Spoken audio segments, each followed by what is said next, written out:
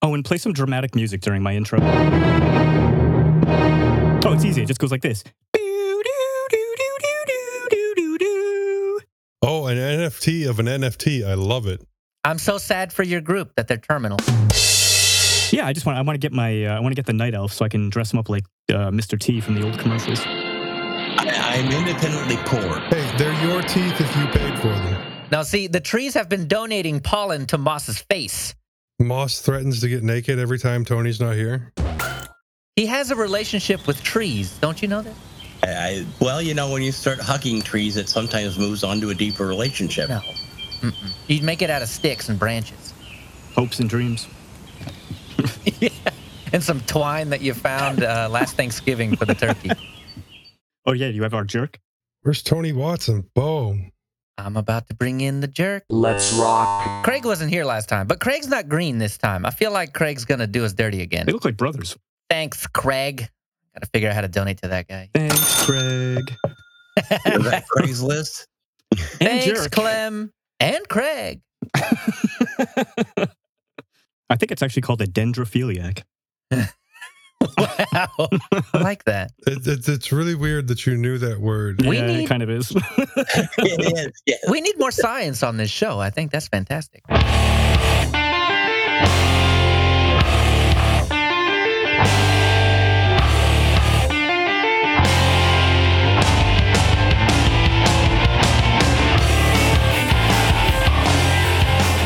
to mintCast, the podcast by the Linux Mint community for all users of Linux. This is episode 360. Livestream information is at mintcast.org/livestream. We're in the mintcast channel in IRC at irc.spotchat.org. If you see something that you'd like to hear about, tell us. Send us email at mintcast@mintcast.org. Join us live on YouTube. Post at the mintcast subreddit. Chat with us on Telegram, Discord, Facebook, or post directly at mintcast.org. This is Leo, and with me today is Joe. Hello. Moss. Well, most of me's here anyhow. And Mike. I got a head full of hot takes and no filter today, so buckle up, boys and girls.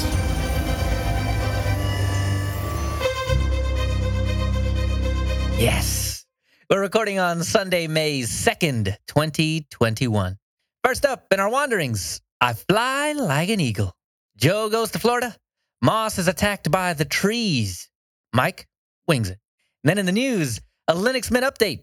Ubuntu 2, WNT104, and everyone's favorite NFTs, and more. In security, meet the new hacking tools. Same as the old hacking tools. A reverse Uno card, QNAP, and the University of Minnesota.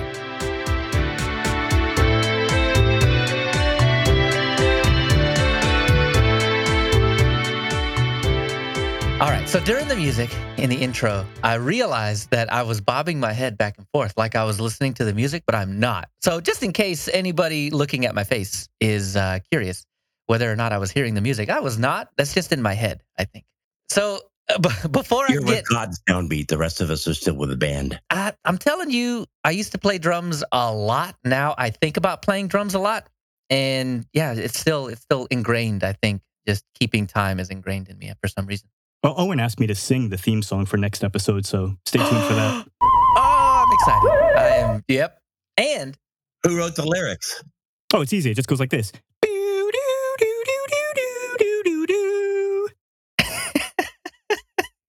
So we have a question. I have a question. I don't know. I'm just going to force everybody else to do it, I think. But I have a question. Is there any interest? And now that I have you in the front of the show where you can't skip anymore, otherwise you might miss something interesting if you like this segment, this is the perfect time to ask it. So if you like to watch live or have considered watching live or have decided to not watch live because our faces are not plastered on YouTube or, I don't know, wherever we decide to start streaming this stuff, do you care? Does having video of us on a live stream do it for you? I mean, if so, I mean, you could look at this pretty face. If it does it for you, you could pay me $5.99 a month, and look. We have our own. I give the friends and family discount. That's it. The 1-900 number, but it's 1-800 if you're calling as a friend or family. That's it. Toll free. Call now. But Yeah, just a quick question, right? Does that matter to you? Would you like that? Because right now, what we have, we already got one, Aussie Evie. Thanks for that. Yeah, because right now, if you're watching the live stream, all you get is the mintCast logo and some green bars.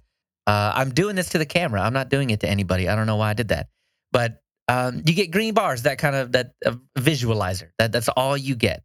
So we already have one vote for yeah. If you like video, or if you want us to, put our faces out there, let me know. You can see my kitty. Yeah.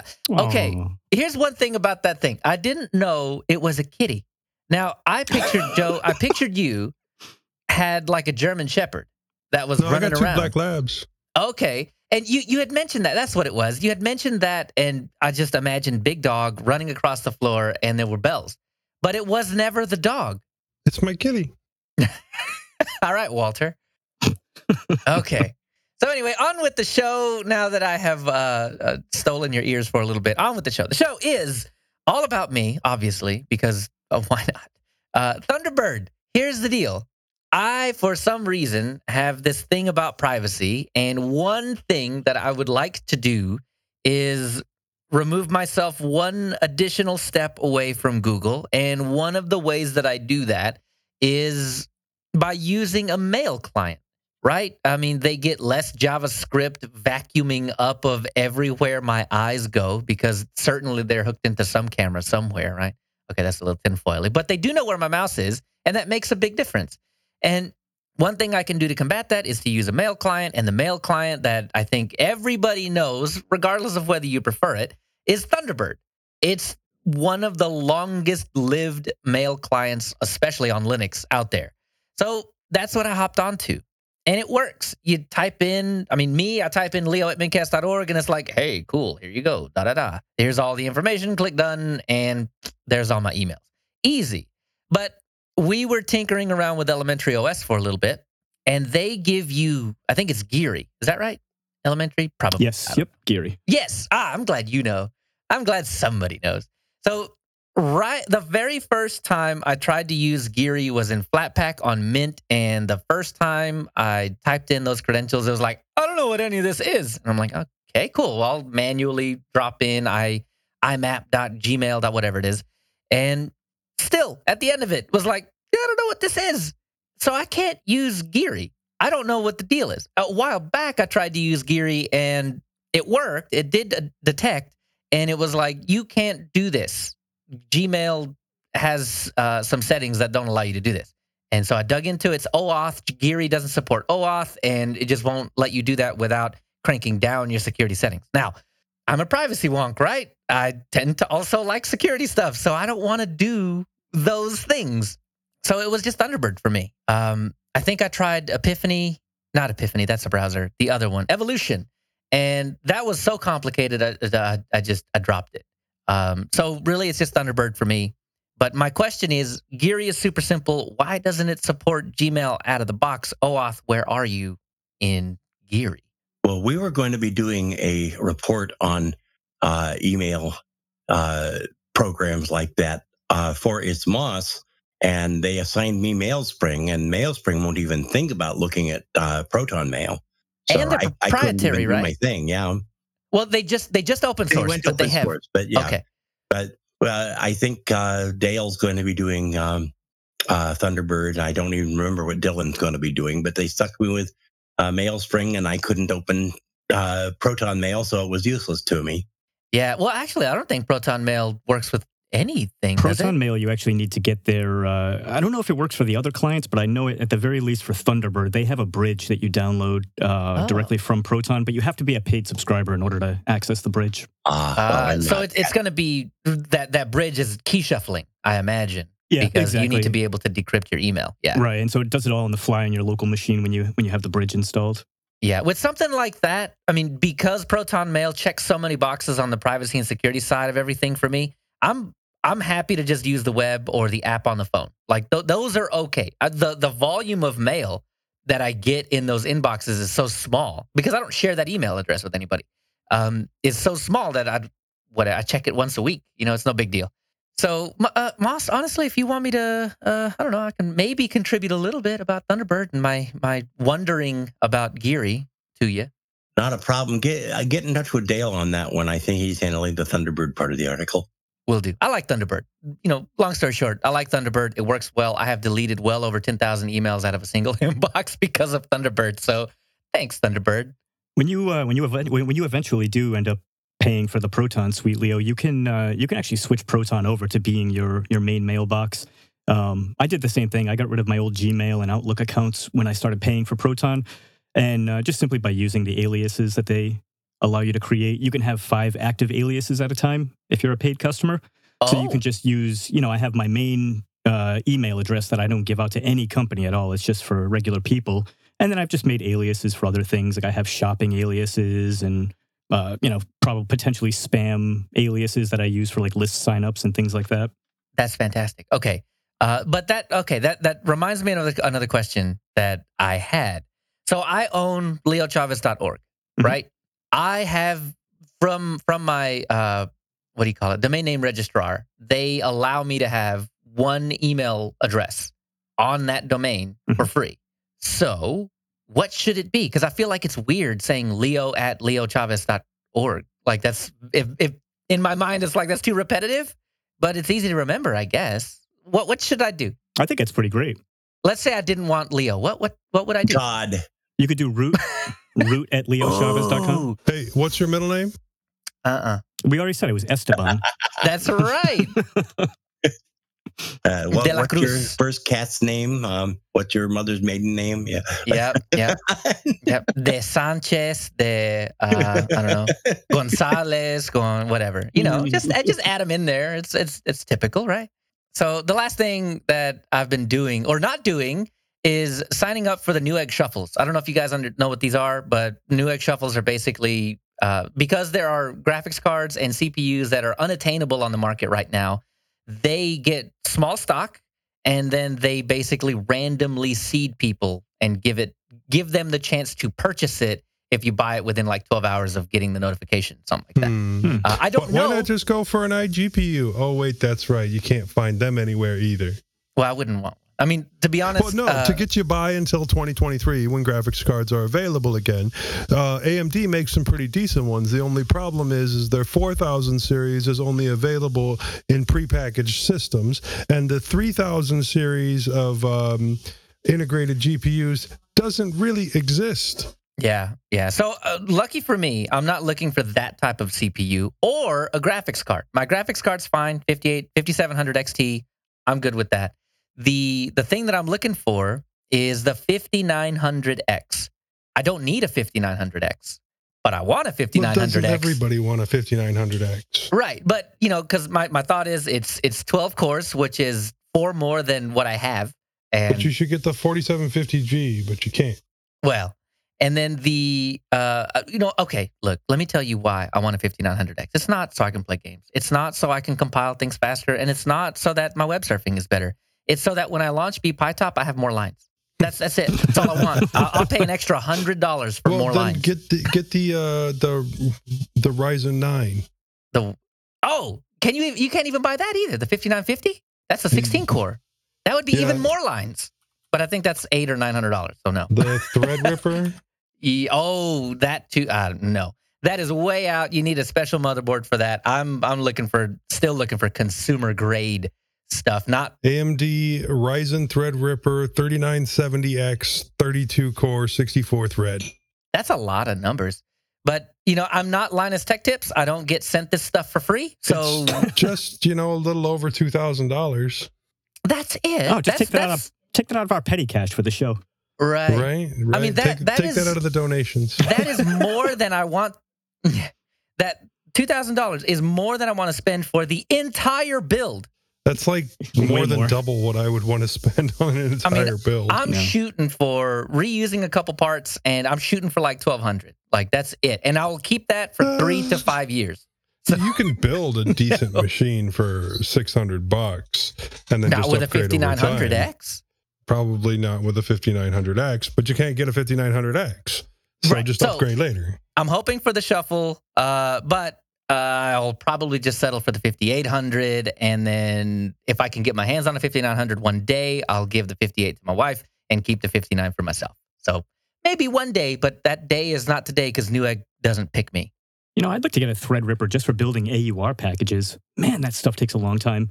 Yeah, it does. It's what you get for being on an Arch variant, man. I'd like to get a Threadripper just to have a Threadripper. Yeah, that's true too. Just like Arch, you can say you have a Threadripper. Mm-hmm. Right. Mm-hmm. Wonder what the power consumption is on 280 watt TDP. Yeah, it's basically all of the Bitcoin network running at the same time. Hey, that's it. NFTs, yeah. All right, so I'll shut up now and let Joe take over. Oh, is it my turn already? Okay. No, but no, it's fine. You can. Oh, no, I was enjoying talking about GPUs me too. and CPUs. Yeah, but the show has to end sometime. Yeah. I haven't been able to do much over the last couple of weeks because I had to go to Florida for a funeral. It was kind of short notice that we had to leave. My grandpa died on Wednesday, and we were in Florida by Friday. We spent a week there, and I didn't do much of a setup. The internet connection was not very good, and so I couldn't work because the kids needed to do school. Do they really need do school? Yeah, my senior has missed a lot of school already and has to do a whole bunch of makeup classes, despite the fact that she doesn't have to go anywhere to actually attend class. This is my favorite thing about video, by the way, and why you on the live stream should probably be watching this. Joe is like the eyes. Did you? Oh, wow. Yeah. That hurt me, and I wasn't even in trouble. Ah. Yeah, evidently I have a glare. I have a death glare. It works. But so yes, they had to attend, and she still has more school to make up. But I will say, she did get 100% on her pre-cal exam. So wow, I can't complain about that. She's currently passing pre-cal. The kids did school all week. I mean, the internet connection was really slow, but like my dad couldn't watch television because he was using my Plex the whole week, while the kids were doing their multitude of Zoom calls. Now, for my setup, I did take my new tablet and my laptop. I also took a USB 3.0 screen, one of the ones that uses DisplayLink technology. The screen was a bit of a bust. It didn't want to work right. When it was hooked up, everything kind of lagged out. But I think the issue might have been an aging cable. But between my tablet and my laptop, I did set up Barrier, which is the open source variant of Synergy from before they went behind a paywall. And that worked actually pretty good. It had a lot of the exact same issues that Synergy had back before they went behind the paywall. And yes, I did pay for Synergy and could have used the paid version, but I went with this anyway. So after a while, just latency kind of builds up between the two. I think they just get out of sync and don't want to work correctly between the two. And then you have to turn off the server and the client and then turn them both back on, and you should be fine again after that. But, one mouse and keyboard between two devices was extremely helpful. It was a terrible reason to go. I really miss my grandpa. He helped raise me. I lived with him for a while, and he always, for a long time during my high school years, he lived close by, so that way I could go and hang out with him at his house for a while. But I got to see a lot of family that I had not seen in like 20 to 30 or more years, and I'm really hoping that we all don't do that again without, go that long without visiting each other again. Now, as I was leaving the house to go to Florida, I had an issue with my router that I was still diagnosing, and I had to switch my server over to Wi-Fi because the Ethernet was not working. So I when I got back, I started the process of checking it a little further. I found out that only one of my Ethernet out ports was working, and the Wi-Fi has been extremely intermittent in the past, where either the 2.5 gigahertz range or the 5 gigahertz range, you'd be able to connect to it, but it wouldn't have any internet and nobody else would have the problem. So essentially, I needed a new router. I did have a bunch of Linksys mesh routers that I haven't used yet. They're still in the box, but I considered using them because Leo was complaining about it. And my issue with them is that you have to create an account with Linksys to use it, and how it has to, you have to use a phone application to control it, either Android or iOS. There's no way to actually control it from a desktop, even after the firmware update. I had totally forgotten about that point. Yeah, you can skip sending those to me. No. Yeah. Wait, yeah. so Joe, you have to create an account with Linksys just to use their routers? Yes, just to set up their router. That's it's ridiculous. so Linksys was owned by Cisco, and Cisco does Meraki. I don't think that doesn't happen anymore. Like, I think Belkin bought them or something like that. But the idea persisted, and Meraki is the same way, where, you make the mistake of, deciding that you don't want to pay their exorbitant fees anymore, and they're like, now your switch doesn't work. Wow. Yeah. Well, there wasn't any fees or anything associated with setting it up that I could tell. No, there is a fee, the privacy fee and the security fee. And when they inevitably have a breach, your everything fee. Right. Yeah. No, there's a fee. Just not money. It was annoying to set up, but the worst point of that for me, other than the security issue and them having my information and the fact that you have to go out to the internet to be able to do anything locally, is the fact that you have to control it from your phone as opposed to from some type of web interface. I mean, seriously, why? I'm going to set up port forwarding and type out the entire port number every time I want to set up a port forwarding to a specific device. I have to type out the entire IP address on my phone. No, I'm not going to do it. But I may end up using some of them as Wi-Fi extenders if I need them, but I really don't think that I will. Now, it was also suggested to me that I set up a PF-Sense box and make my own router. Yes, do that. I have done most of that process in the past with some travel setups. I know I've discussed them with setting up and you love it, and you're going to do it again on a netbook. No, I probably will. I probably will do it again. You're going to hack in WireGuard because of that whole FreeBSD craziness that went on a few weeks ago? Well, WireGuard is still considered to be insecure. It would probably cost less than the quick solution that I actually went with. But the quick solution, well, one, it was quick. And two, it was also spouse approved. I mean, setting up my own router is great and all, but spousal approval simply wouldn't be there. I may go with the option later and just, really take my time with ordering the parts and getting it all set up. But for now, I bought another Asus router, and it was a slightly higher end model, and I did get the 3-year warranty on it. And it does have Wi-Fi 6, and I found out that my Note 10 Plus actually does Wi-Fi 6. But it's a good router, and I haven't done most of the port forwarding setup that I had on there previously, and I still need to route back in the Pi hole.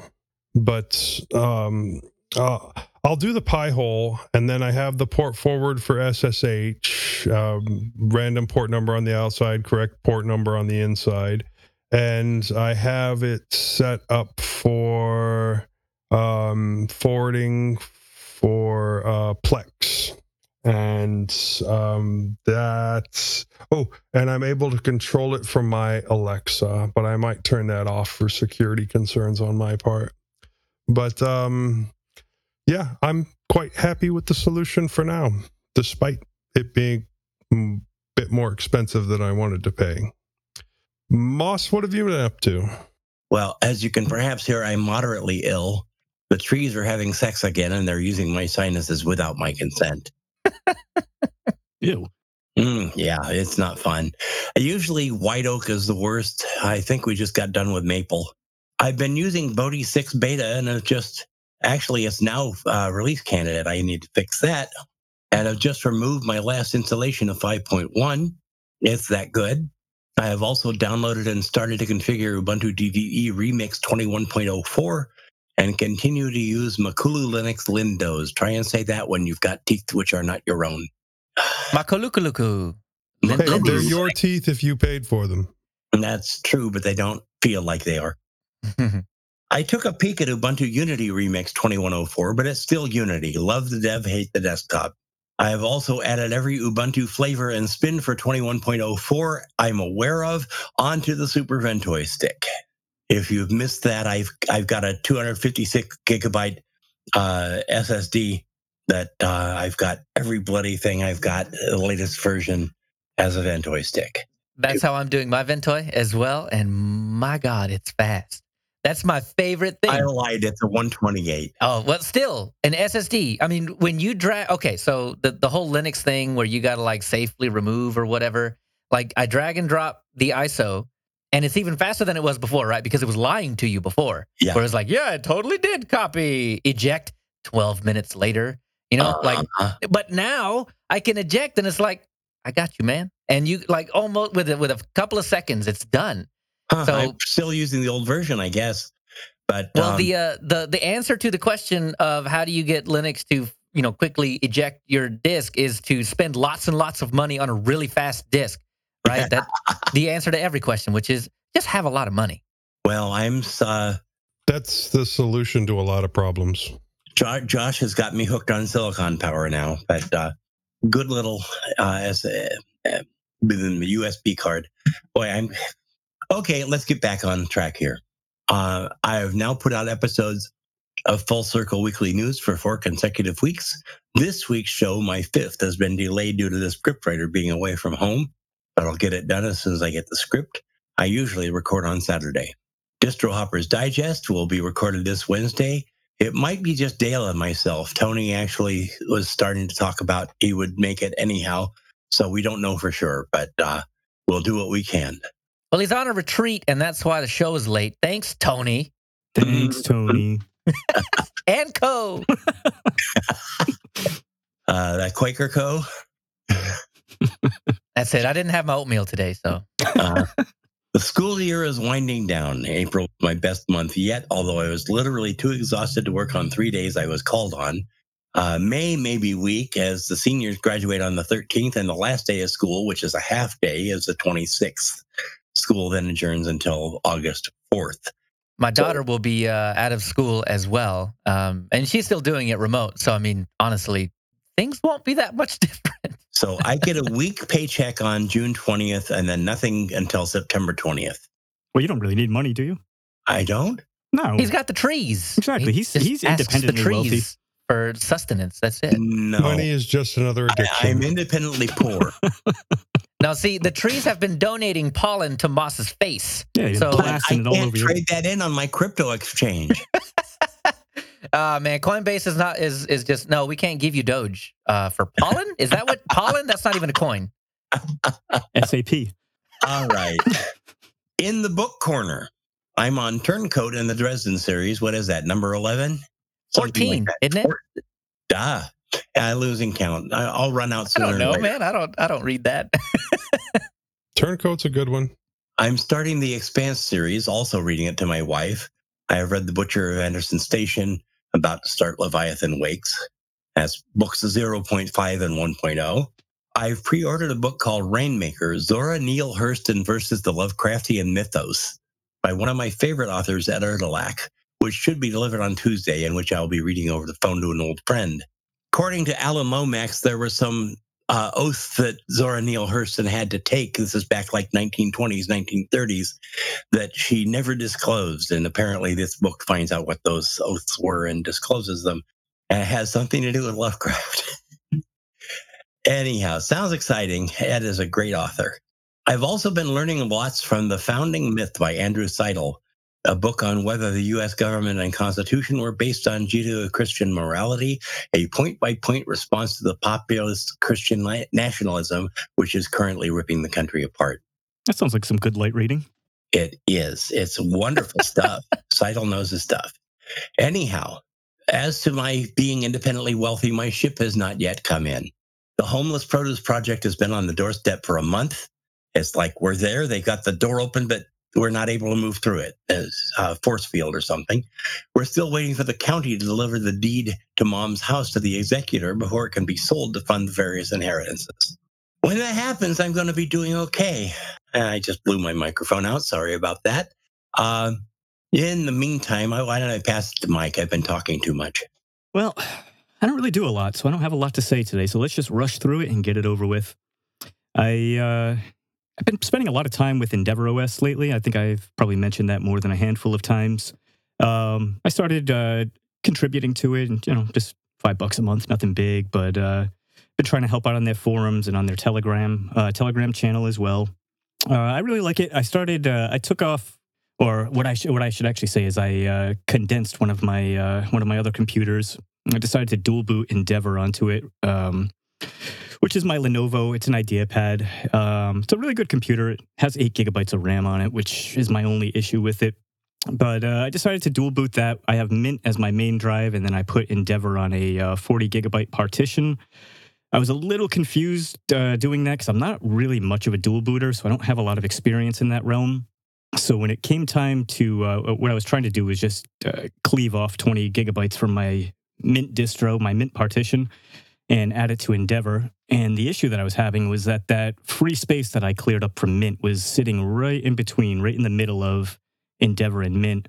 And every time I tried to move it over to the Endeavor partition, Gparted was just giving me a big warning saying about how that particular partition may be unlikely to boot if I move it.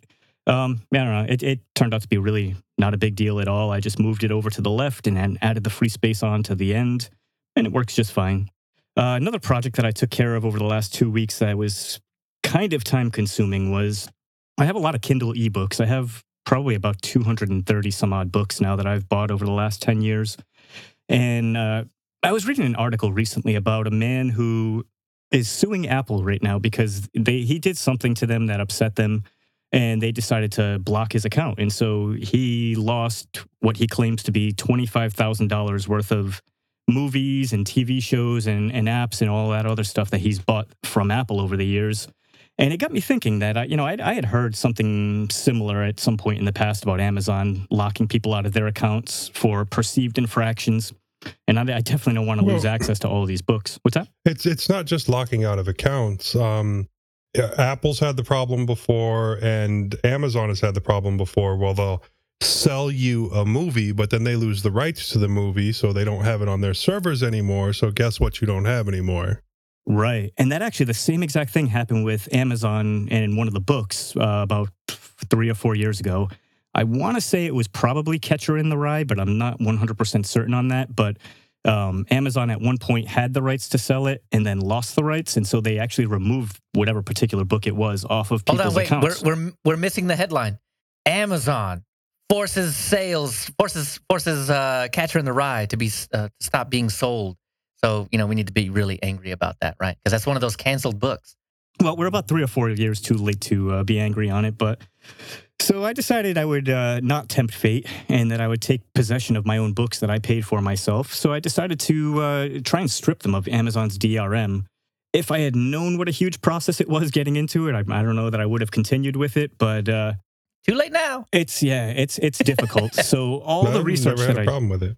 So here's what I did. Maybe you have a better way than what I've done, but from the instructions that I could find, they said it works best doing it on Windows. So I had to do it through a VM. And what I ended up doing was, in order to get the books actually onto my machine itself, I had to download an ancient version of the Kindle for PC reader. It's something about a maybe 2 or 3 year old version now. Because for some reason, after that particular version, they changed something about it that prevents this whole process. So I had to download the old version of Kindle for PC, and then I had to download Calibre, which is an ebook manager. Yep. And then from there, I also had to get a plugin for it called DRM, and that's what actually allows you to strip the DRM from Kindle books. All of that was slightly a pain, but then the thing that I found that was really time-consuming is that, unless there's a way, Joe, that you know of that I couldn't find, I could literally only do about 5 books at a time. wait for them to finish, and then move on to the next 5 after that. So I couldn't do my entire library, just push a button and let it run by itself. I had to sit there throughout the entire process and babysit it, which was kind of annoying. It took probably 2.5 hours or so, maybe 3 hours to get it all done. But eventually, at the end of the day, I was able to strip the DRM out of almost all of my books. There were a couple one-offs that I couldn't get for some reason, but I'll go back and mess with that later on. I got the majority of them, and that's what ultimately matters to me. Last night, this is right up your alley, Leo. I was trying to install World of Warcraft Classic. I haven't played this game since World of Warcraft Classic was World of Warcraft. So I figured it would be a good jumping off point, and I figured with my PC, I don't run NVIDIA or AMD. I just have Intel graphics, so I figured the Classic would be the way to go anyway. Just in terms of if you've got nothing to do for 10 days of played time, then 1 to 60, you can do it. Yeah, it's a lot of time. 240 hours, man. Yeah, but I couldn't. I haven't done the books in a couple of years.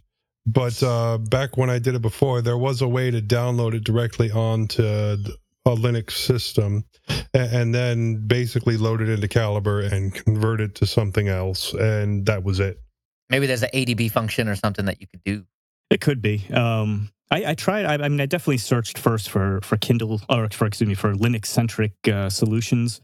And I tried one thing. I tried just getting Calibre and the DDRM plugin, and for some reason, it just wasn't working for me. I couldn't. And I think it has to do with that weird thing that I was mentioning, where you have to get that ancient version of Kindle for PC to actually download the books.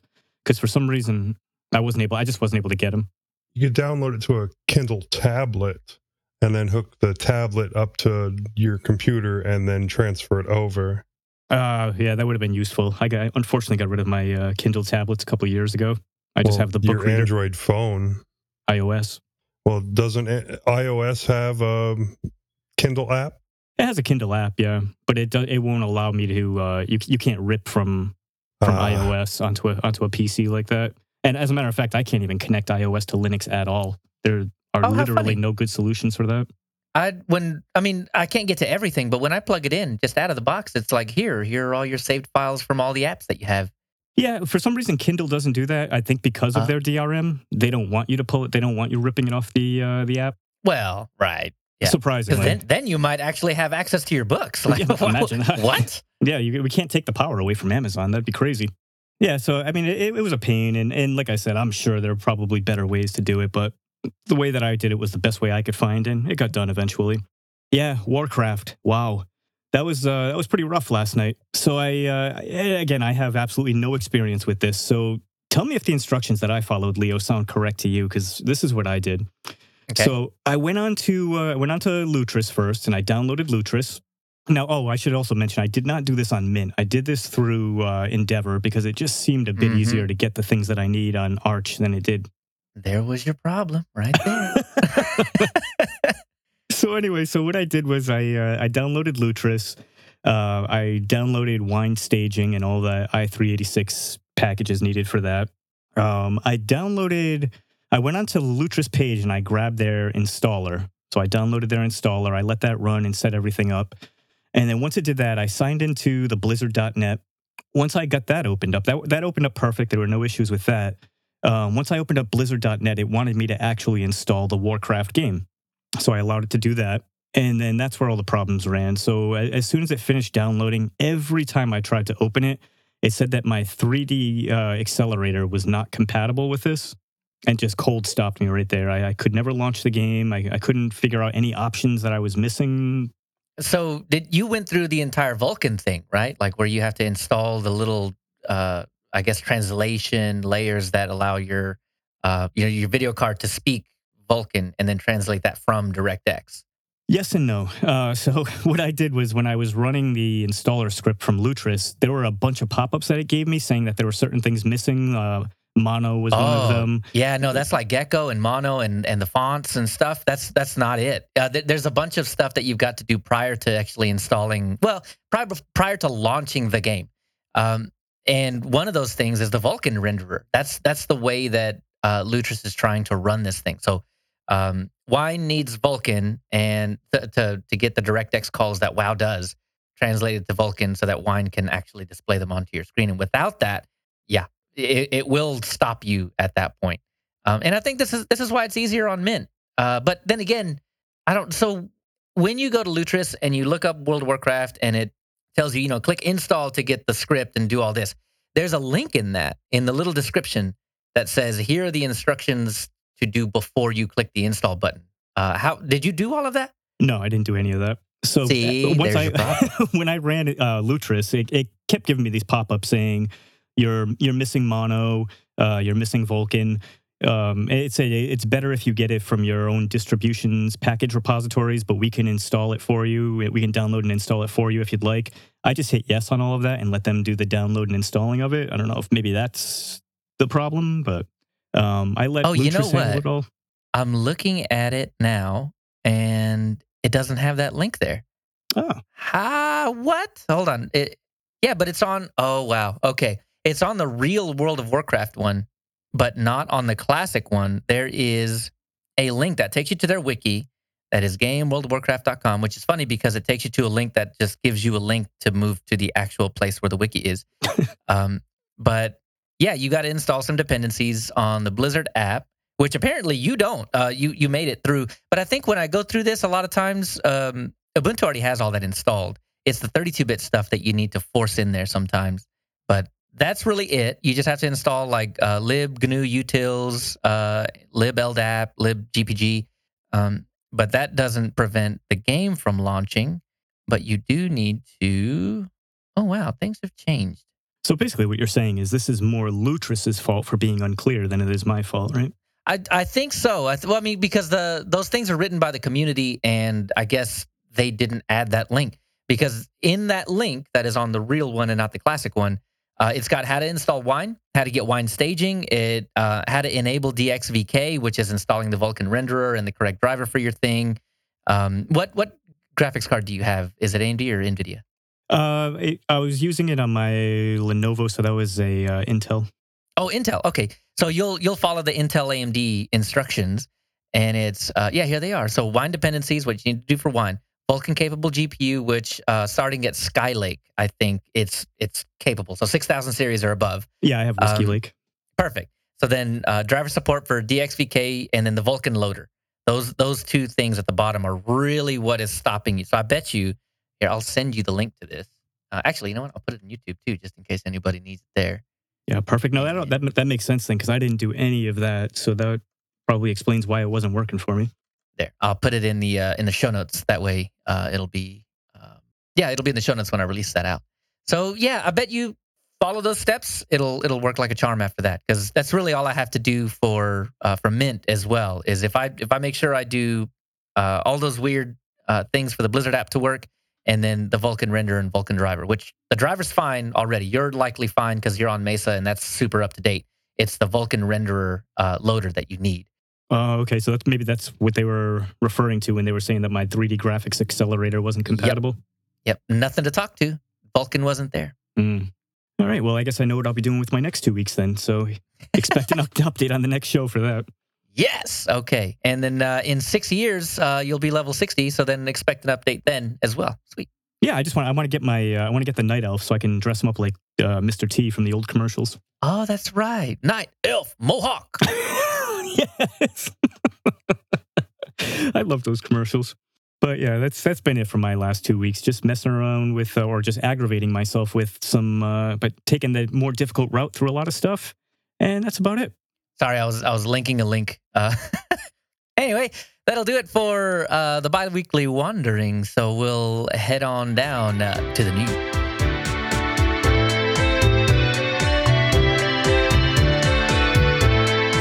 In the news about the news, we have Linux Mint monthly news. And this particular monthly news is actually a lot bigger than we are used to. It's got a lot. There's a lot to talk about. And first up is Warpinator. You say, you knew about this, right? But you didn't know that Warpinator now works on Android. Being able to move files from your Android phone to your Linux desktop and back and forth has got to be one of the coolest features of any app, It doesn't matter if it's Warpinator or not. That's just a fantastic way to deal with things. And my favorite thing about this is that the instructions are clear out there. So there's an implementation for iOS likely in the works. That's what he was saying. Yeah, it's on the way. Do this himself. The team sort of sat back and let some external developer do it. And you can find it in your Google Play Store. Yep, that's the most fantastic part about this is that the way that, and people always give Linux Mint and Clem and Co. like a really bad rap for not being nice to the community, except for everything they build is out in the open and anybody can take advantage of it in any way they choose. And this is proof positive that that is the case because Clem had nothing to do with this implementation. He's just really happy that it's there. Well, Leo, you know who did it, right? Who? It was Cobb Ninja. Nuh-uh, was it really? Yes, yes. Ah, that's fantastic. So we were talking, I guess it was in between this episode and last episode that we need to, shout these guys out more often. And was it not Cobb Ninja's name that I was not 100% on how to pronounce his real name? No, that was Xenopeak that you were hung up. And Cobb Ninja, if you're listening, I know it's not actually Cobb Ninja, but I can't pronounce it the way you have it. So I think Cobb Ninja sounds cool. So there you go. he's like a ninja that lives in the cellar up in the corner that gets a little dusty up there. Oh, see, I was thinking he was like a ninja that just like throws corn on the cob instead of shurikens. Even better. Oh, wow. And then when it hits you, just like little yellow corns just like explode out. Yeah. Popcorn everywhere. And that way it can still be PG because it's not blood, right? Exactly. So that's fantastic. I mean, but the fact that anybody can reach in and do this kind of stuff and that he's hoping for an iOS port as well is just fantastic. But if you are a Linux dev and you happen to also be an Apple dev, which I imagine that's like a Venn diagram that just hardly overlaps. But if you're that one, I think this is something that, I know I'd pay $5 for this app. I mean, this is one of the things that I see all the time. Oh, look at this KDE Connect and G Connect or whatever it is for GNOME. And I'm sitting out here like that little gif of the guy sitting out in the rain getting rained on. He's just really, really sad. That's me. Every time I hear all this, because I refuse to go back to Android, but that also kneecaps me when I have to deal with anything on the Linux side. So I can get a shell. I can, get a shell and run commands and do all that stuff. But outside of that, it's pretty sketchy on iOS. But speaking of shells, shells.com. Go to shells.com/mint. I'm just kidding. We don't have that. But there is a partnership between Linux Mint and shells.com where you can just spin up a Linux Mint desktop in the cloud. Ooh. This thing sounds so cool. I was actually reading about it a few days before Clem talked about it in the blog post. And man, I wish I had a use for this so bad. Same.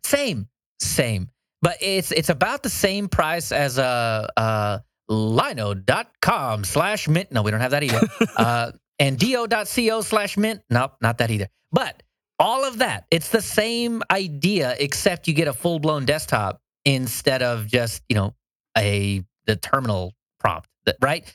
And you can do anything. Even Clem mentions that you can just install any kind of server package that Ubuntu has already built in onto it and treat it as a server. Joe, this is kind of, and I got you with food in your mouth. See, this is why I like video.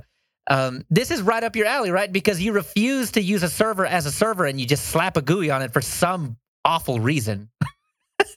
Well, while Joe's chewing, it's fun. Right. Let's talk about what this actually is. So it's basically a virtual machine that you can bring with you in the cloud on any device with a web browser. You can access what is basically this virtual machine, and it's all stored in the cloud for you, waiting to go at any time. See, Mike, this is why I needed you here. You keep me on the rails because I was we totally missed what all of this was until you said it. Thanks. But it's fantastic, right? So, I mean, if you've got this local, it's one thing, but if you have it living in the cloud, it's a totally different thing. And, I mean, if you don't need a whole lot of RAM and storage and everything else, it looked to be like $6 a month to be, hosting one of these things in the cloud and then just use it whenever you want to, log into it. It's 24/7. You never have to shut it down. It's fantastic. I think this is a really good thing on top of, I don't know, if you've got extra cash to throw around for a Mint box, right? You can just have all the things be official. Well, $6 a month isn't bad, depending on how much memory they have. What was that other one that was doing the $5 a month boxes? Oh, that's Linode. Linode? Linode and and DigitalOcean. DigitalOcean is the one I was those don't thinking give of. you a desktop. Right. Not out of the box. I imagine you could do desktop and X to it's go. not hard to set up. It's really not. And then you use X to go to get to it. Yeah, but this is not for folks like you, Joe, that know all the commands for all of the things. This is for everybody else. And I think it's worth the extra buck to not have to go through all of that. Though, if you can go through all of that, you're likely fine. But I think it came with like one CPU core, 2 gigs of RAM. I'd have to look again. Yeah, if you're going to set it up on any of the other services, I don't know how much RAM they give. I think it's like 512 Right. for their low-end $5 box. And that's really not enough to do anything on a modern computer. Mm-hmm. I mean, seriously. And, we don't have a commercial for this, but Linux Mint does. And as a part of their sponsorship, Shells is offering 3 months for the price of 2 at www.shells.com. 10% off all subscriptions created from this link go towards Linux Mint. And that link will be in the show notes. There you go. There's your commercial, Clem. And if you go on right now and use code Mike, they'll give you a 7-day money-back guarantee. They'll do the same if you don't use code Mike too. So. Clem actually cuts out that part of the audio and uses it since you basically gave him permission there. No, take it, have it. I don't care. It's hilarious. All of my voice on the internet, at least at this point, is open source and free as in Libra. Right there, you go. You can have it, but you just make sure you put my name on it or something somewhere in there. The next thing on that list is Hypnotics. So we talked about this a little while ago. I guess it was on the last show. We talked about Hypnotics changing their providers, and I'm wondering why all of the U.S. channels are not in the U.S. That was weird. I turned on, CNN, and it was somebody from Australia. And I have nothing against anybody from Australia, but that is weird. And because it was Australia-centric U.S. news. So technically, it was U.S. news, but it was from not within the U.S. So it was just weird to see news like that. But honestly, a little less divisive. So I appreciated that too. But this is why I only watch CBC, the national, for my daily national news. Yeah, it seems to be that they don't have the same, I guess, investment that we tend to. So yeah, it tends to be a little less tilted. But the coolest thing about I guess it's not the coolest thing about this, but Londoner was feeding us information during the last show about what was going on here. But I mean, as the show goes on, it's really hard for me to like get these external things and kind of meld them into the show. But we have a little bit of that information here. And the idea is that I've got it right. I did have it. Where did it go? I have it here for you. Hey, thank you. You're awesome. So basically, the whole Hypnotics kerfuffle that we had mentioned a little bit last show had nothing at all to do with Mint. Apparently, there were just some tensions and personal conflicts between Free IPTV and some of its GitHub folks. Yeah, and it looked like Free IPTV. I don't see his name, but out of Germany was putting together this repository. I mean, it was all, I guess you could consider it open source. I mean, because it is, and people were taking advantage of it and not crediting Free IPTV with all of this stuff, and really just using it without the spirit of open source, right? And this really put a tamper, whatever, on everybody that was using Free IPTV. But you can kind of see the other side of the argument. The guy's not getting credited for any of his stuff, and I mean, he's putting it all together for you. You should probably, if you're going to give anybody money for aggregating all of this content, should be this guy. And yeah, so what he was planning on doing was putting this in a private repo, and Clem ended up commenting on the GitHub, what do you call that? The bug thing, the tracker, and just noted that Hypnotics won't be able to use a private repository. But that was kind of, Clem didn't really see the problem with this, and I think it's just simply because, I mean, Clem puts all this stuff out there and totally expects to not be credited for anything ever, and other than the vitriol. Bad. Yeah, exactly, yeah. Right, exactly. When someone's got something to say negative, man, it's got Clem's name attached to it, and they just kind of back and forth, and that's the idea that there wasn't enough credit, and Clem didn't get it, and rightfully so, right? The only thing Clem gets is the bad stuff a lot of times. I don't know if anybody else has tried with Hypnotics, because last show and after the show, I added a whole bunch of different, like of the free IPTV lists that you can find in different places.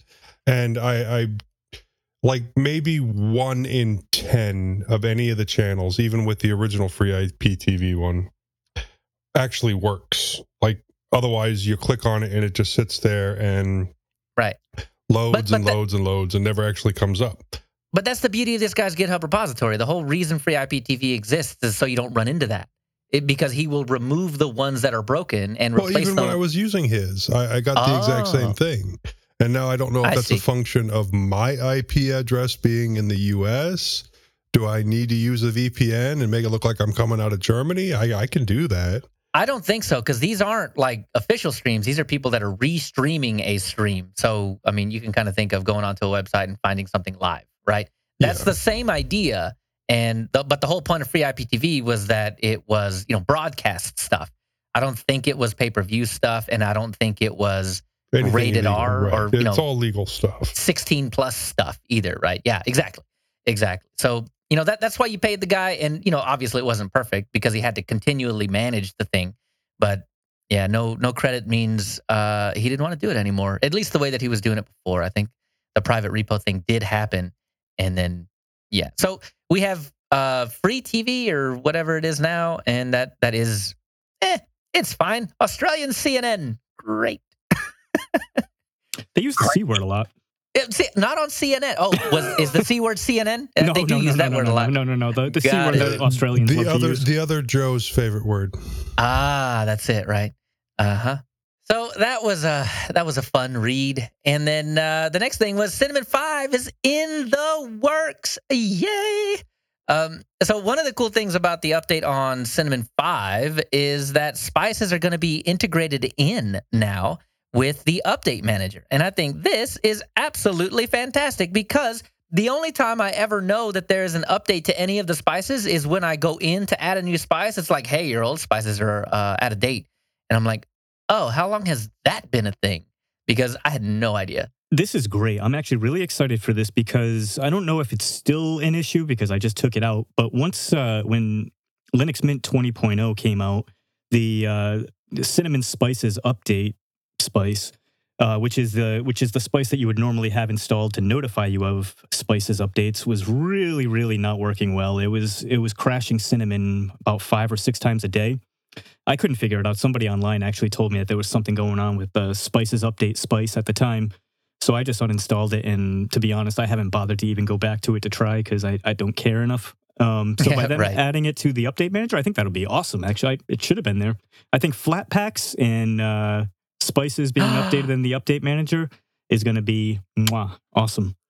Yes. Oh man, when I heard the flat pack thing, I was like, "You're telling me that I can pin a flat pack, but like manually, basically?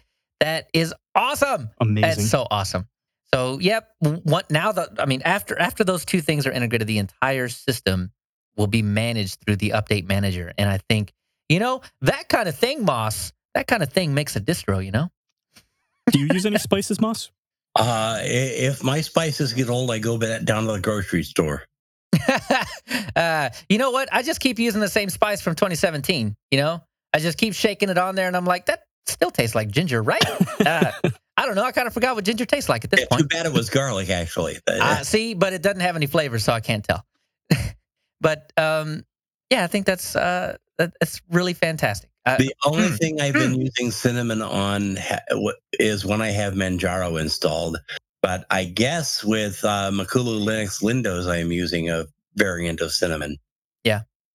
Once they figure out how to make the store, the software thing, like when you search for something, how to make it not horrendous, I think it's going to be a really just complete, and I will have very few little nitpicky things to have about Mint anymore. But that's one of them. It looks horrible when you search for. Go look for Audacity. I thought you were just looking at my camera. No. We'll get to that later. Well, today I really. You look beautiful, though. Why, thank you, Mike. That's the kind of upbeat kind of thing we like to have on the show right here. It makes everybody feel really nice. Teammates helping teammates. I know. All right. So the next thing is going to be Mint 18. Hey, you running Mint 18?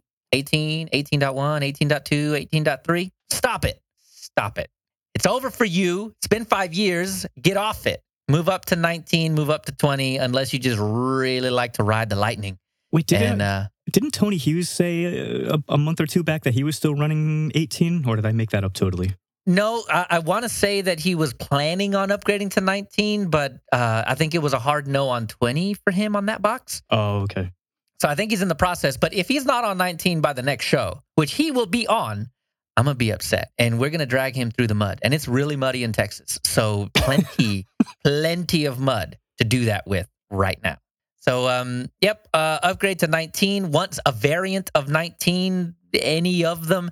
But if you're going to be doing 18 to 20, you might just want to do a fresh install. That's a lot of upgrading to do. And the major revisions from 18 to 19 and 19 to 20, those are major things. So it might be faster for one to just go fresh. But if you've got a lot of customization on there, you might want to try it. And there are in the show notes in this monthly news, he's got links to every single one of the tutorials on how to get from wherever you are on 18 to wherever you want to be on 19 and then beyond to 20 as well. And honestly, if you're still running 18 and you do have which I'm assuming you probably have a very heavily customized system and you don't want to just nuke and pave everything, just take the 2 jumps by doing an upgrade to 19 something and then 20 something afterwards. I know they say you shouldn't, that you should just do a fresh install, but I've done it a few times. It works out mostly okay. That's not they, Mike. It's me. I said that. Well, as long as you do the jump to 19 and then immediately do the jump to 20 without, adding any repos or anything, it should be a fairly easy transition. Right. And then add back in repos and do another update, and you'll be fine. But if you've been on 18, it's been for years and years and years. So I imagine you have some cruft that's in there. And it's a PPA. I guarantee you, it's a PPA that only works on Ubuntu 18.04 or whatever is that what 18's on? No, 18's on 16.04. Oh my god.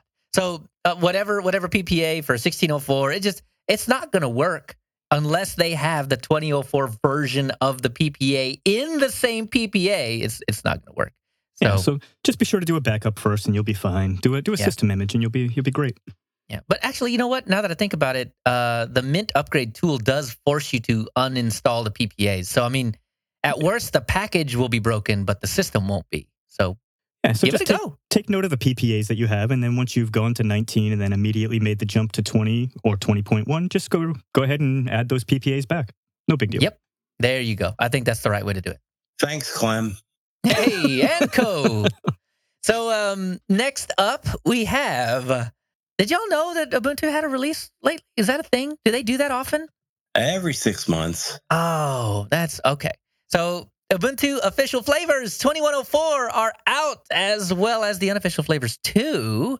Moss, was that you that went in and put the links in there for me? Yeah, well, I didn't put all the links in, but I put in some of the links that weren't put in by whoever did the links. I did the first half. You did the second half. I pulled the ones off of Ubuntu has a weekly newsletter, so I get that in my RSS feeder. So I'll go through it all. Feed, and all those links that I had there were there. You know what's funny is in the Ubuntu newsletter, they didn't link to the Ubuntu blog post about the release. It linked to the server, but not the desktop, which was okay. So odd. We got Ubuntu Mate, we've got Kubuntu, we've got Xubuntu, we've got Ubuntu Studio, we've got Ubuntu Budgie, we've got Lubuntu, and we've got Ubuntu Chillin'. Hold on, wait. Which one was the one with the X? Xubuntu. Okay. As well as Ubuntu DDE Remix, Ubuntu Unity Respin, and Ubuntu Cinnamon Remix. I wasn't sure about Cinnamon. It didn't show up when I did my first search, but then I did another search and it showed up. So I think he had, if I'm not mistaken, it was Ubuntu Cinnamon that lost the keys to the website or something for a little bit and couldn't get in to post it. I mean, I'm not trying to throw shade or anything like that. I just thought it was hilarious. Just get the spare key out of your wallet, Yeah, that's it. See, you don't write down your 6,000 character keys. Just keep it in your wallet. Now, we're not going to talk about Ubuntu 2104 without mentioning that fugly wallpaper, are we? Look, I thought the wallpaper was fine, And I've heard that people are Rorschach testing this thing, and I didn't see it. Not at the beginning, but now that I've heard it, I can't unsee it. That wallpaper legitimately, it legitimately looks like a set of hairy breasts. It's weird. I didn't see Hang it. around with the wrong women, you know. I did not see it when it was released because I got through it together in a VM. So I mean, I really don't know how well it works or anything like that. But I didn't see that, and it was staring me in the face the entire time. But Literally, yeah. So apparently, a lot of people are seeing that in the in the wallpaper. It's so awesome. It's so ugly. Man. I'm just upset because the hippo is not an LTS because hippos deserve better than that. True.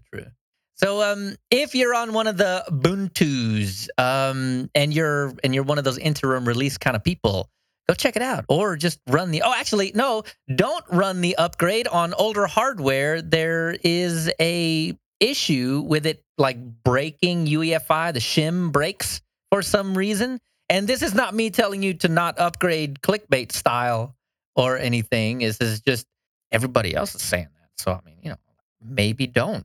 Or install from scratch. I think that might also sidestep the issue. But yeah, be careful out there. Be careful out there. We're playing Nuke and Pave in the background, you know. Yeah. And next up, Bodhi, Moss's favorite baby, 6 release candidate is out. Yeah, we got that out. I've been talking with Robert Wiley a bit and some of the other guys. They've got a Discord group that is really linked in with all the devs and everything, so it's become fun. There was a time I had to start a Telegram group to be able to talk to anyone about Bodhi, but they're doing a great job. It's good enough that I got rid of my 5.1 installs. Wow, the release candidate. Mm-hmm. And you are markedly not a beta person. I am not a beta. I had this installed from pre-alpha. Wow, and this ain't even beta. Yeah. Oh, so pre-alpha. Wow. I did a Nuke and Pave for beta, but then everything else has just been in the upgrades. Wow. Do not have to Nuke and Pave to go from beta to RC to the final version. Now, mind you, this is based on 20.04. Right. They're a little bit behind. Robert had, he got the COVID. He was in the hospital for a couple months. Right. And that he's holds the everything main up. dev, and that held up a lot of things. So. Mm-hmm. Now, are you maining Bodhi these days, Moss? Not yet. Bodhi's he can't still officially say that on this show. Oh yeah, true. Wink, wink. You guys are all talking about Arch and Endeavor and Fedora and all this stuff. I could say Bodhi if I wanted to say Bodhi. I run Arch.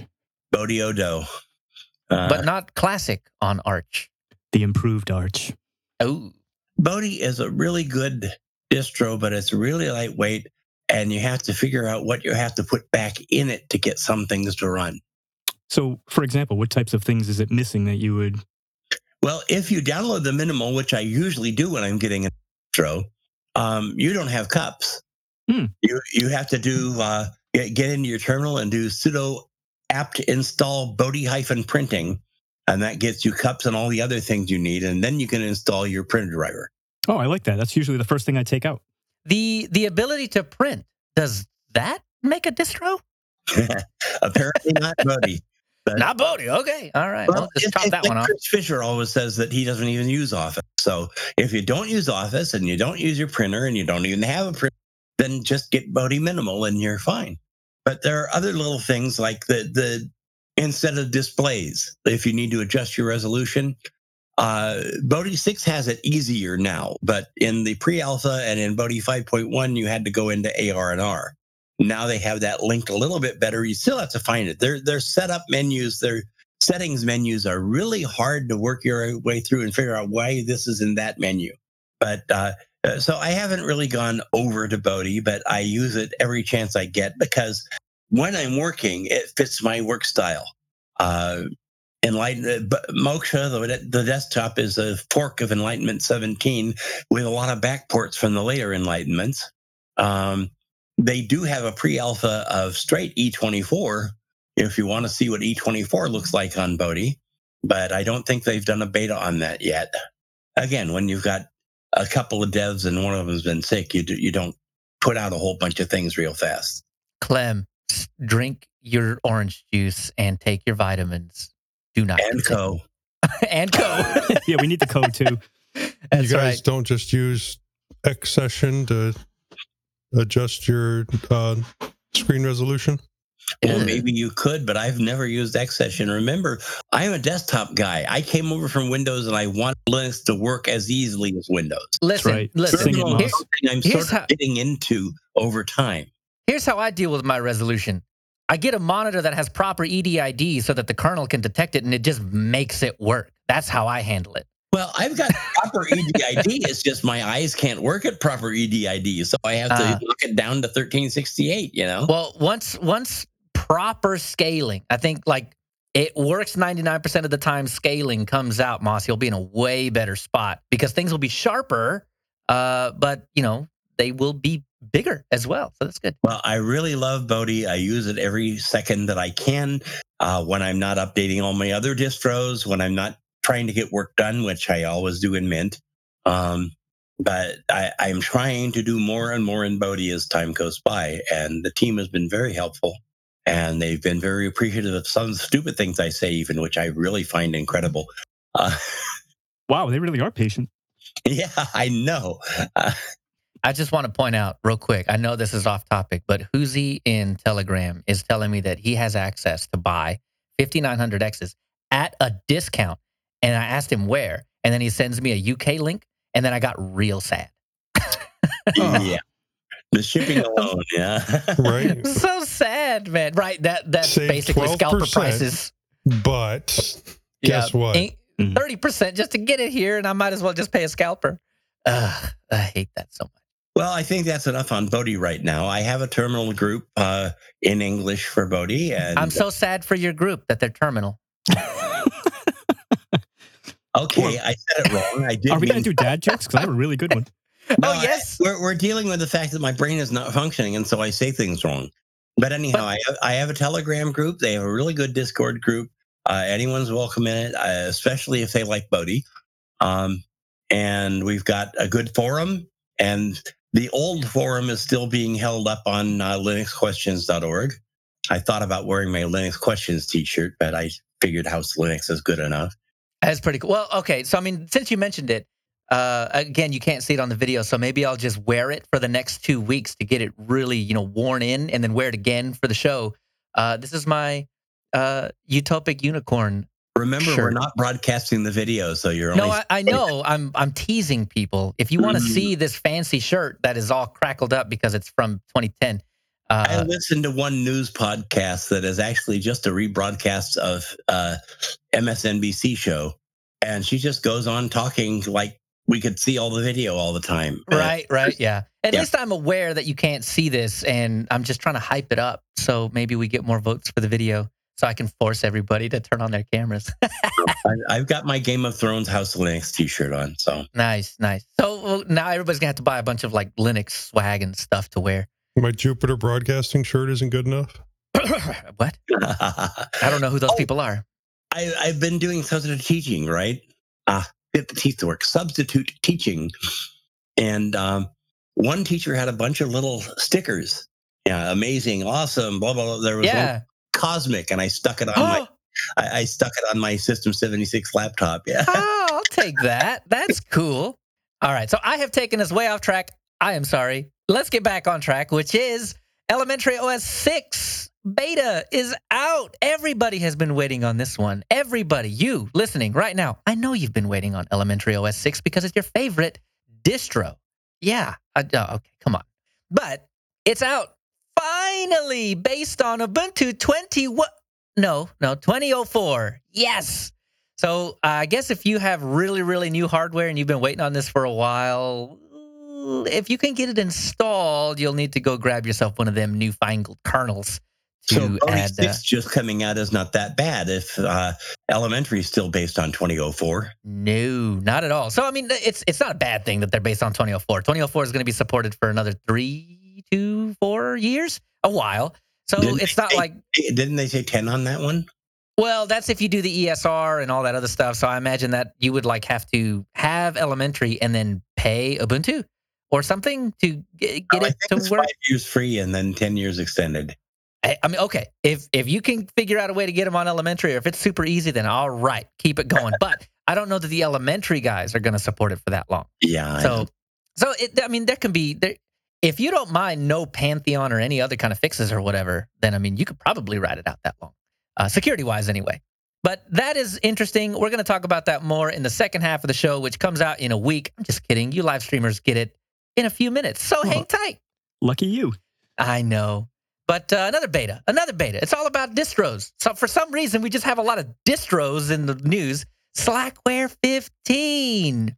Now, if you loved Elementary OS, you absolutely adore Slackware. You're about to nuke your Ubuntu right off your systems and put Slackware 15 on there right now. I know it. Well, So it's the oldest existing distro out there, so I love it. It was my first. Patrick is due. It was my first real distro because I don't know what makes a distro, but something does. And Slackware is apparently one. And it was the very first one that made me want to pull my hair out and made me question whether or not I wanted to do this Linux thing or not. But 17 F-disk failures later, I finally got Slackware installed. And that's what made me fall in love with KDE 3 way back in the day. And Can you say, save me, Mandrake, save me? Right.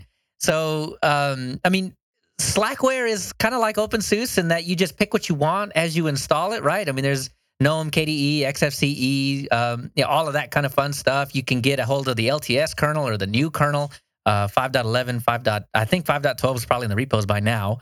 All, your new applications and all that kind of fun stuff. So, I mean, Slackware is not really fully dependent on its versioning, is it? I mean, the way that you get Slackware stuff is kind of like the way that Arch does it, in that it's there. You get it if you want it and pull it in. So it's cool that the number went up one, though. And anybody that's using Slackware, please correct me if I'm wrong, because it's been a long time since I've been on Slackware. Next up, I have no idea why Wolfire Games is bringing an antitrust lawsuit against Valve over Steam from... I've got this one, Leo. Oh, yeah. Please. This sounds interesting, though. Wolfire Games is an indie developer, also the originator of Humble Indie Bundle. They filed a proposed class action lawsuit against Steam creator Valve, saying that the company is wielding Steam's monopoly power over the PC gaming market to extract, quote, an extraordinarily high cut from nearly every sale that passes through its store, 30%. Oh, so this is another pile-on. A must-have for game publishers who need to access to players to Steam to succeed. But games that use a Steam platform also have to be sold on the Steam store, where Valve takes its 30% cut of all sales. Mm-hmm. They looked at it and figured that if all the games, Steam currently has about 70% of the market in gaming, and all the games that they sell, they would basically be making $15 million per employee at Steam with its 30%.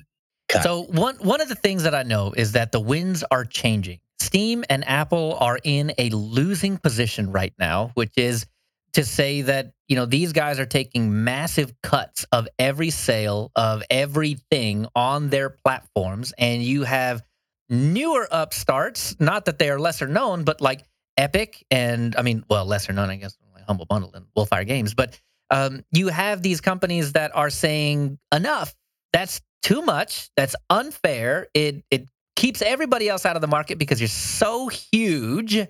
Change this, please. And I think Microsoft has a 2% share of the market, although they claim to have a 12 to 15% share. And well, not much. They're gonna the market, and you're getting 30% of every game that's sold on your marketplace. Yeah, that's a lot. But like as with Steam or Epic or anybody else, they take those numbers and like finagle the English to make it sound like it's better than it is. That's just PR. But I think one of the things that is going to happen is because Microsoft just entered. If I'm not mistaken, it's Microsoft that is saying that their cut is going to be much smaller than 30%. And that means that these winds are changing. Steam is going to have to play ball here, or these other upstarts are going to start eating its lunch little by little by little. And these aren't small names. These are companies that have billions of dollars in revenue that can throw billions of dollars at ads. And we know that ads will change your mind. So anyhow, Wolfire opened it up as a potential class action suit. And that's if the other game developers want to get on board, then it can be a class action suit. Yeah, cool. And one last thing, this was something that right before the show, Dale had posted in Telegram. And okay, one thing that we haven't talked about on this show is my love for Dogecoin and NFTs. We won't talk about my love for Dogecoin, though now it's out there. NFTs, no. though. You should talk about Dogecoin. It's seen a lot of news over the last couple of weeks. If this half of the show were not so absolutely humongous, I might. But we got to finish this up. So NFTs, right? If you have your ear to the ground with memes and what the kids are doing these days, and actually the meme girl is kind of old, but there's this one girl that's looking really mischievous, looking back at you when she's in front of a house that had just burned down. So it gives you the impression that she burnt down the house, though that's not the case. Anyway, the girl in that picture is now an adult, and she has sold an NFT that represents that meme for like $500,000 or something like this. It's insanity. Number one, NFTs are kind of not cool. Like, I don't. It's not so much that they're kind of not cool. It's more that they're literally the stupidest thing anyone has ever invented in life. It's okay. dumb. I was kind of trying to straddle the fence there on the I don't like it side, but okay, cool. Well, I'm in that boat. They're absolutely silly. You have a digital receipt for a physical thing that doesn't mean anything. Right. You literally don't own it. People can still view it. People can still possess it. It means literally nothing at all. Right. I mean, like, this is Beanie Babies. This is Beanie Babies right here. Mm-hmm. And but it's like owning a first edition of a book. Actually, you know what? That's probably true. I just ordered a Bruce Schneier book that I got into autograph. It's in the mail right now. And I mean, I don't know, that at least means a little bit of something, though it's not, I'm not getting Bruce Schneier in that book. I'm not going to be able to sell Bruce Schneier. So an NFT is basically like owning the certificate of authenticity to an autographed book that everybody else gets to have. Exactly. And you do not possess that book. Right. You only possess the certificate of authenticity and nothing more. Yeah. So, I feel like one of the naysayers back in 2008 when people were talking about, how this Bitcoin thing is going to be nothing and it's going to go down to zero in the next couple of weeks. And then all of a sudden you look at the stock tickers today and you're like, I should have bought when it was 25 cents. But, I just cannot wrap my head around the idea of NFTs. Can't do it. I agree with you. And as a matter of fact, I can't remember if we mentioned it last show, but Edward Snowden sold an NFT for over $5.5 million. Absolutely insane. I mean, it went to a good cause and all that, but it just blows my mind that somebody was willing to pay that. It didn't go to his legal fund? No, it went to, what was it? It was Freedom of the Press Foundation, I believe. Oh, fantastic. Yeah. But, I think it's fine to sell them. But, if you are an environmentalist in any way, it's probably not a good idea to be buying them or encouraging their use. And if you are non-grifter kind of folks, you probably don't want to buy them for yourself. But, if you can sell it and people assign it value, then do it. Right? I'm not saying don't use them. I'm just saying that I feel like the idea behind NFTs is just kind of dumb. I don't get it. I don't want one. Nor would I ever. I don't think. Maybe there's a killer argument for it. With that being said, I am selling the NFT of my first appearance on mintCast. So, Dale, open up your wallet. The bidding starts at $5,000. We'll see where it gets to, and all proceeds go to me. Look, okay, you know what? If anybody wants an NFT of mintCast episode 360, right? This is a fantastic one because 360, it's a full revolution. Ooh. We have created a revolution on mintCast. So if you want the NFT, I will be selling the NFT of the first episode that Leo was on. All proceeds go to me. Okay. Not even going to split it with me. I see how this is. Y'all to join my sponsors. I don't care about NFTs. So in response to Joe's NFT, I'm doing another NFT of the same episode, and then all proceeds go to Mike. So, and my NFT is going to be ownership of Leo and Joe's NFTs. So you get a lot of bargain. Oh, an NFT of an NFT. I love it. Yes, there it is. That should like quadruple the value, right? Did I just invent something here on mintCast? I think Nobody you did. better steal this. I think you did. Now you just put it on the Dogecoin blockchain, and now we got a stew going. Here we go. I'm going to the Cayman Islands. See you guys. All right, so that's it. I liked that last article just because. So let's get to the security update so we can actually finish the show. Yeah, maybe.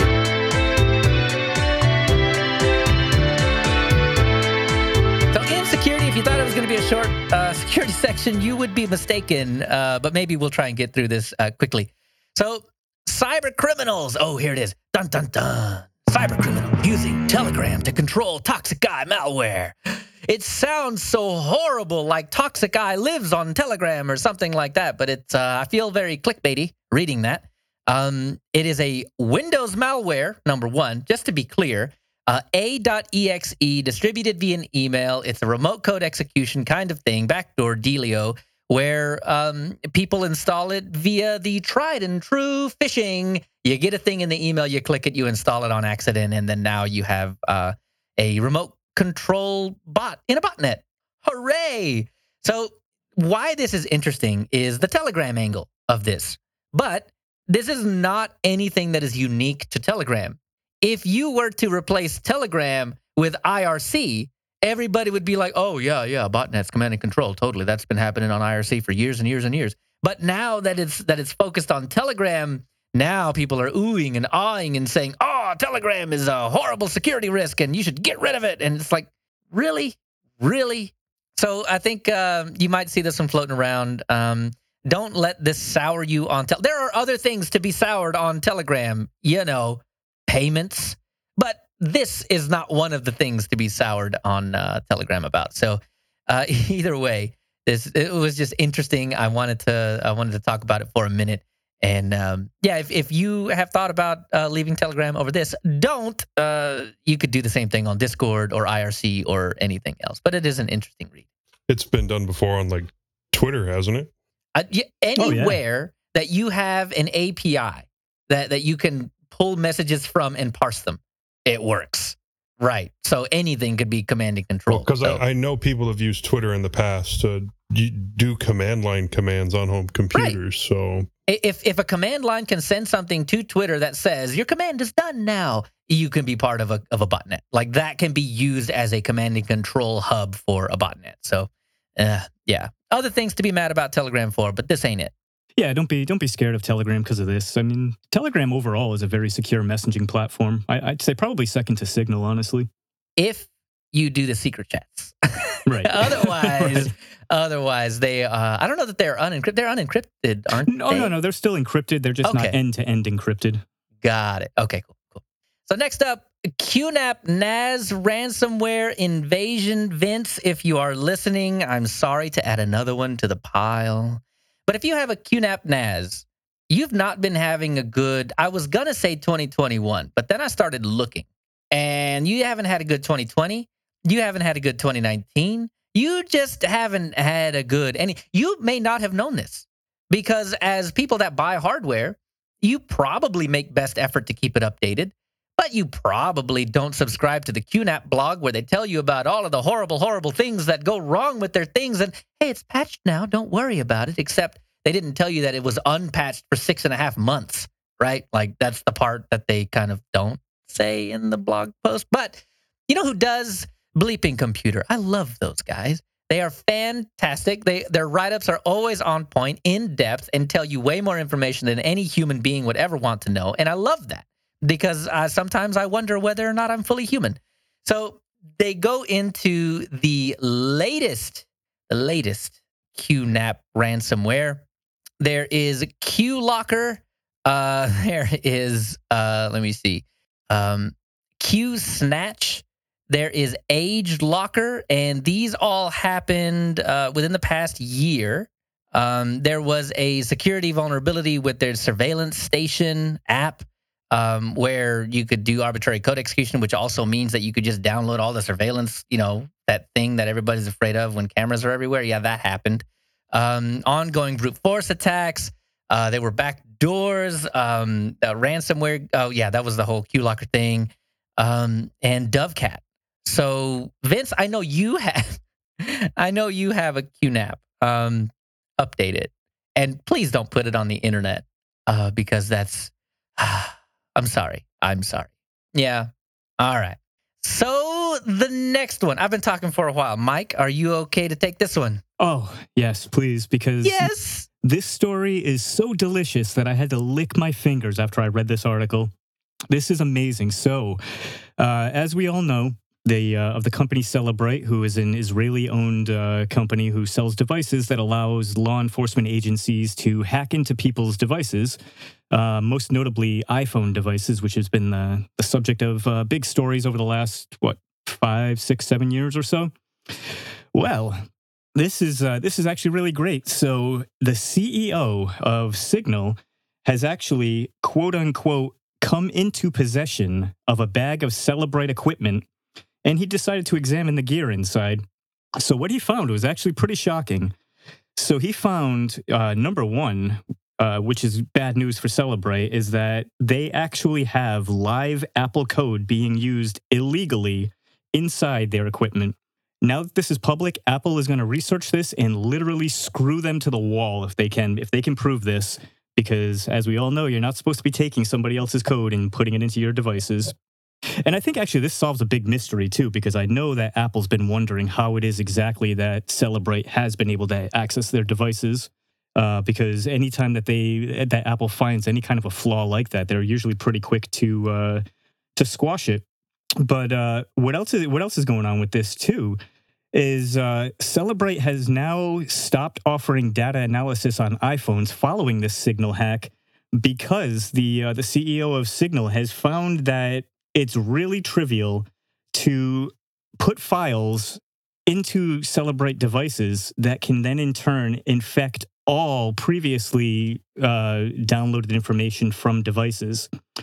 So what they say specifically is that by including a specially formatted but otherwise innocuous file in an app on a device that is then scanned by Celebrate, it's possible to execute code that modifies not just the Celebrate report being created in that scan, but also all previous and future generated Celebrate reports from all previously scanned devices and all future scanned devices in any arbitrary way.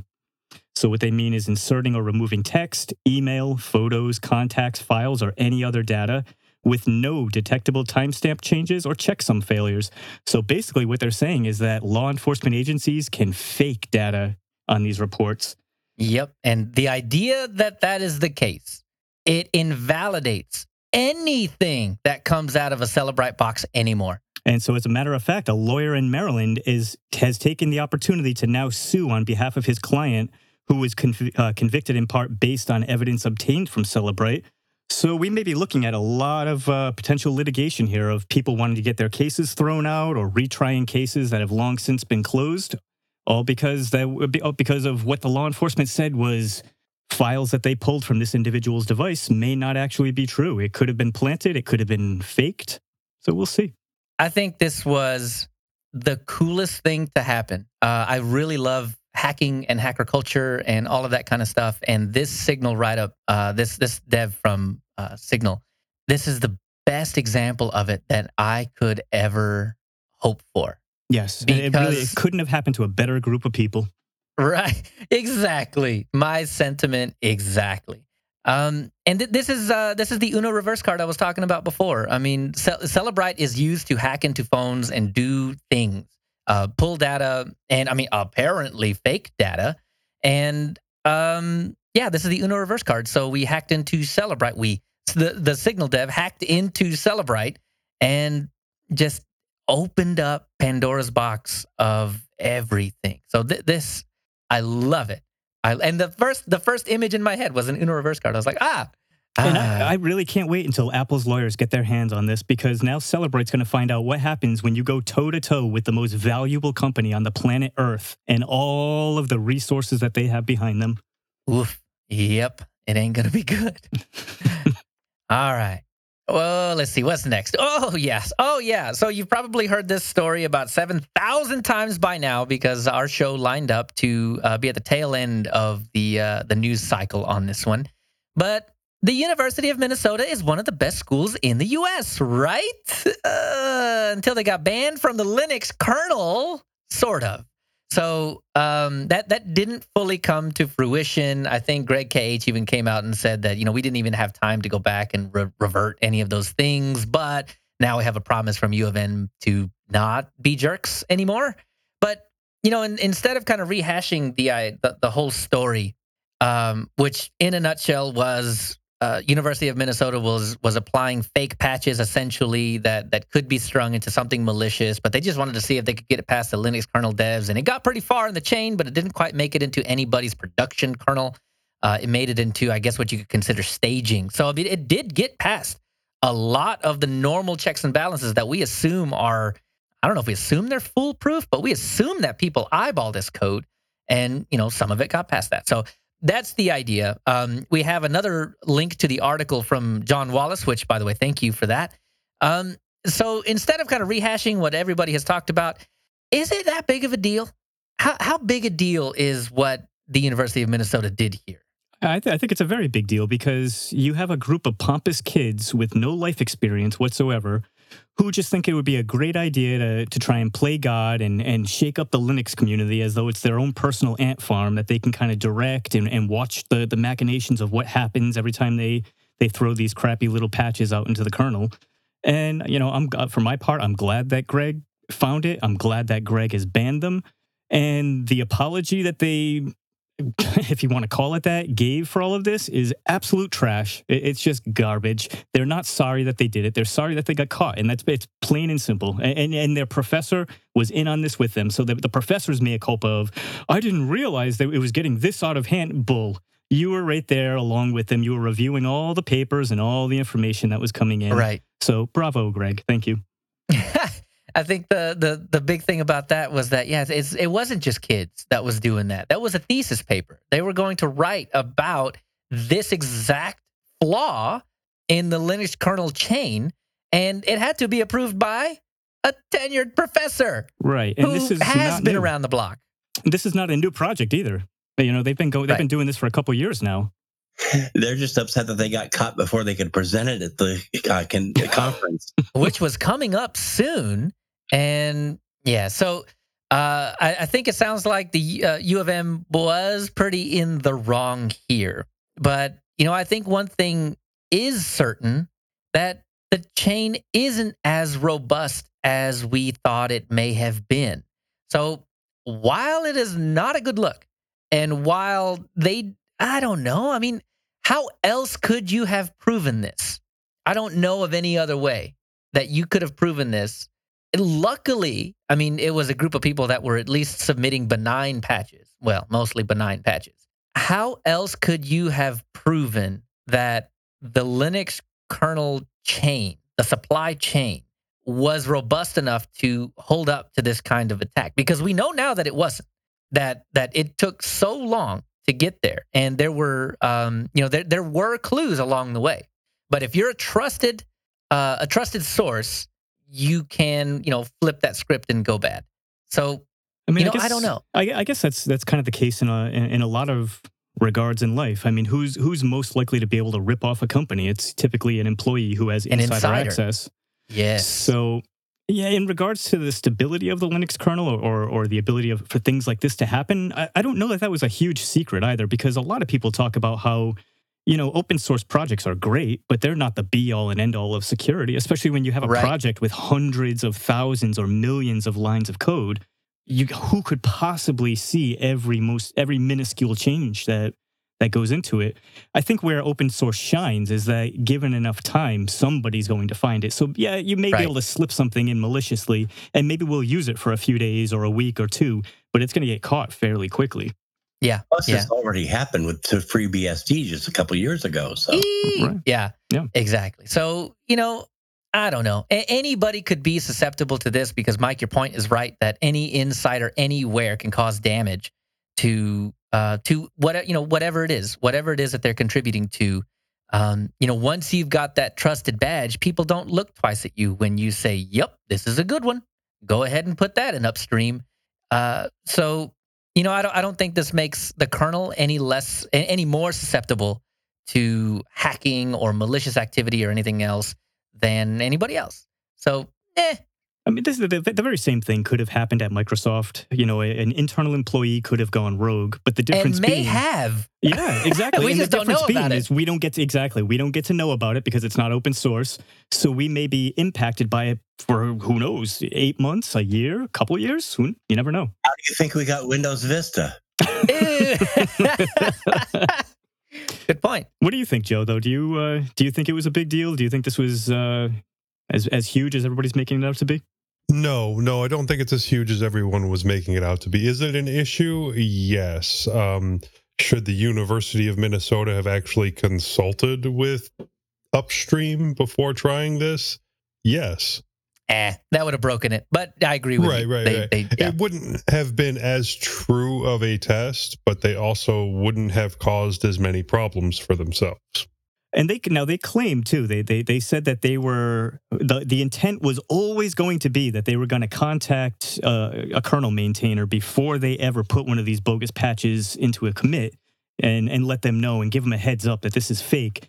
Do any of you actually believe that was the case? That they were ever going to give a kernel maintainer a heads up that they were putting in bogus crap patches? Oh, they were after. Yeah, exactly. After they got their fame, yeah. When they can show the egg on people's faces. We're told to stop doing it a year ago. The fact that they didn't stop taking bad actions. Right. So the last thing that we have is just a quick little mention of we finally got a postmortem on a hack that happened in 2018, and we finally figured out exactly what was going on. So a casino got hacked through a fish thermometer. Wow, a real phishing attempt. Oh my God, I didn't even catch that angle. That's why you're on this show, Mike. But yes, so Internet of Things, we've heard that acronym a bajillion times. It's, little things running out of date software all of the time. And the fish thermometer was internet connected and was used as a pivot point to get wider access to a network. And I just think that's the most funny thing. Like, your fish are out to get you, man. Yep. A phishing attempt indeed. All right. This show has gone on long enough. It's already 4 o'clock. Yeah. So let's close this half of the show.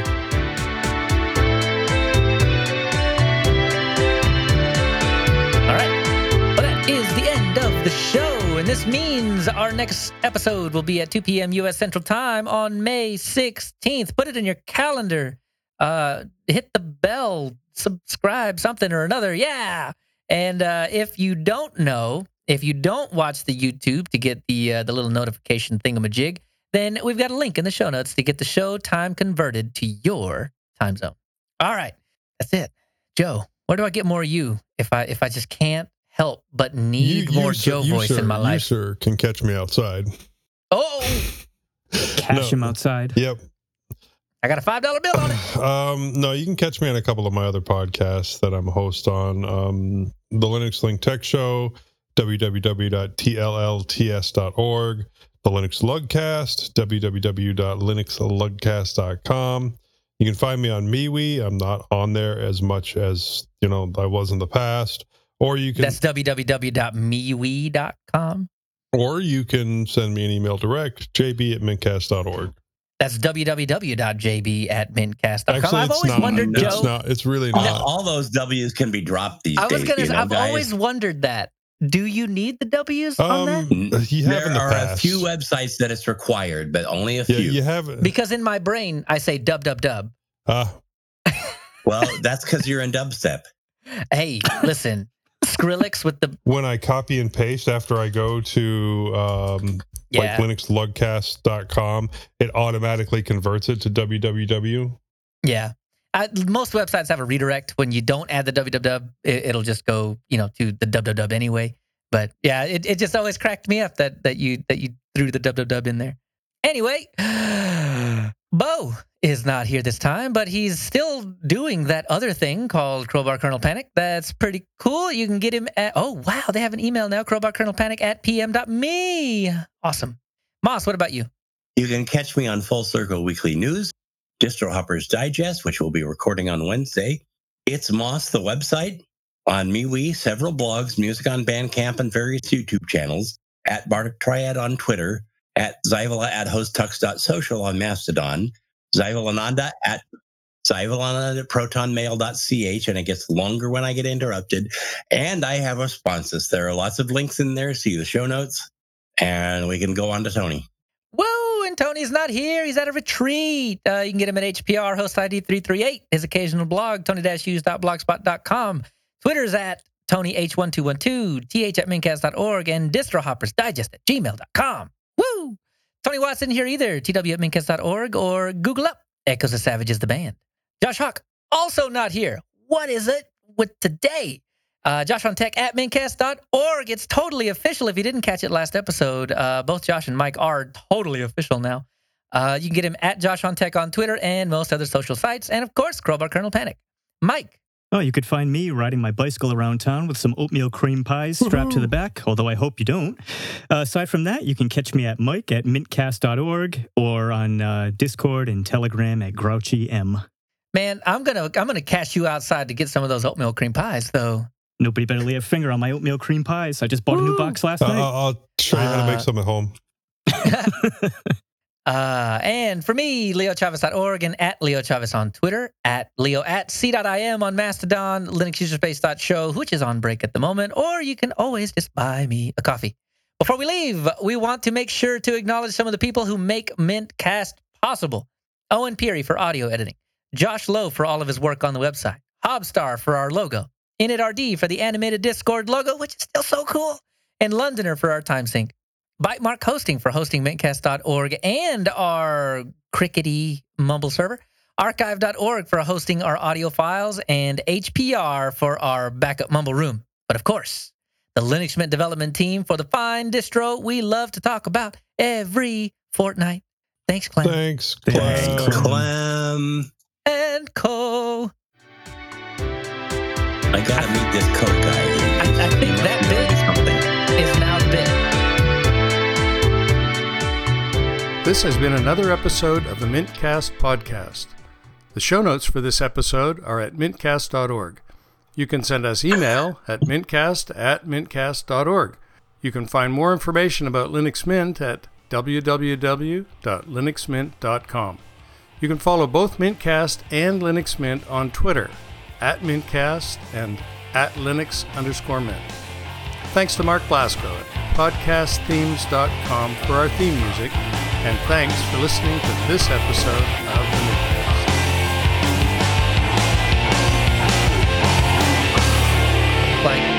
Everybody's saying it at the exact... Y'all came in at the exact same time. I don't know if y'all's latency had it, but it was perfect together. Oh no, even Joe and Moss even had harmony. Dude. I felt left out of this one. They sang it like an a cappella band. Well, I'm stopping my 3 hours and 7 minutes almost of Audacity. Yeah, but we're only doing it once, and then we'll just play the recording back.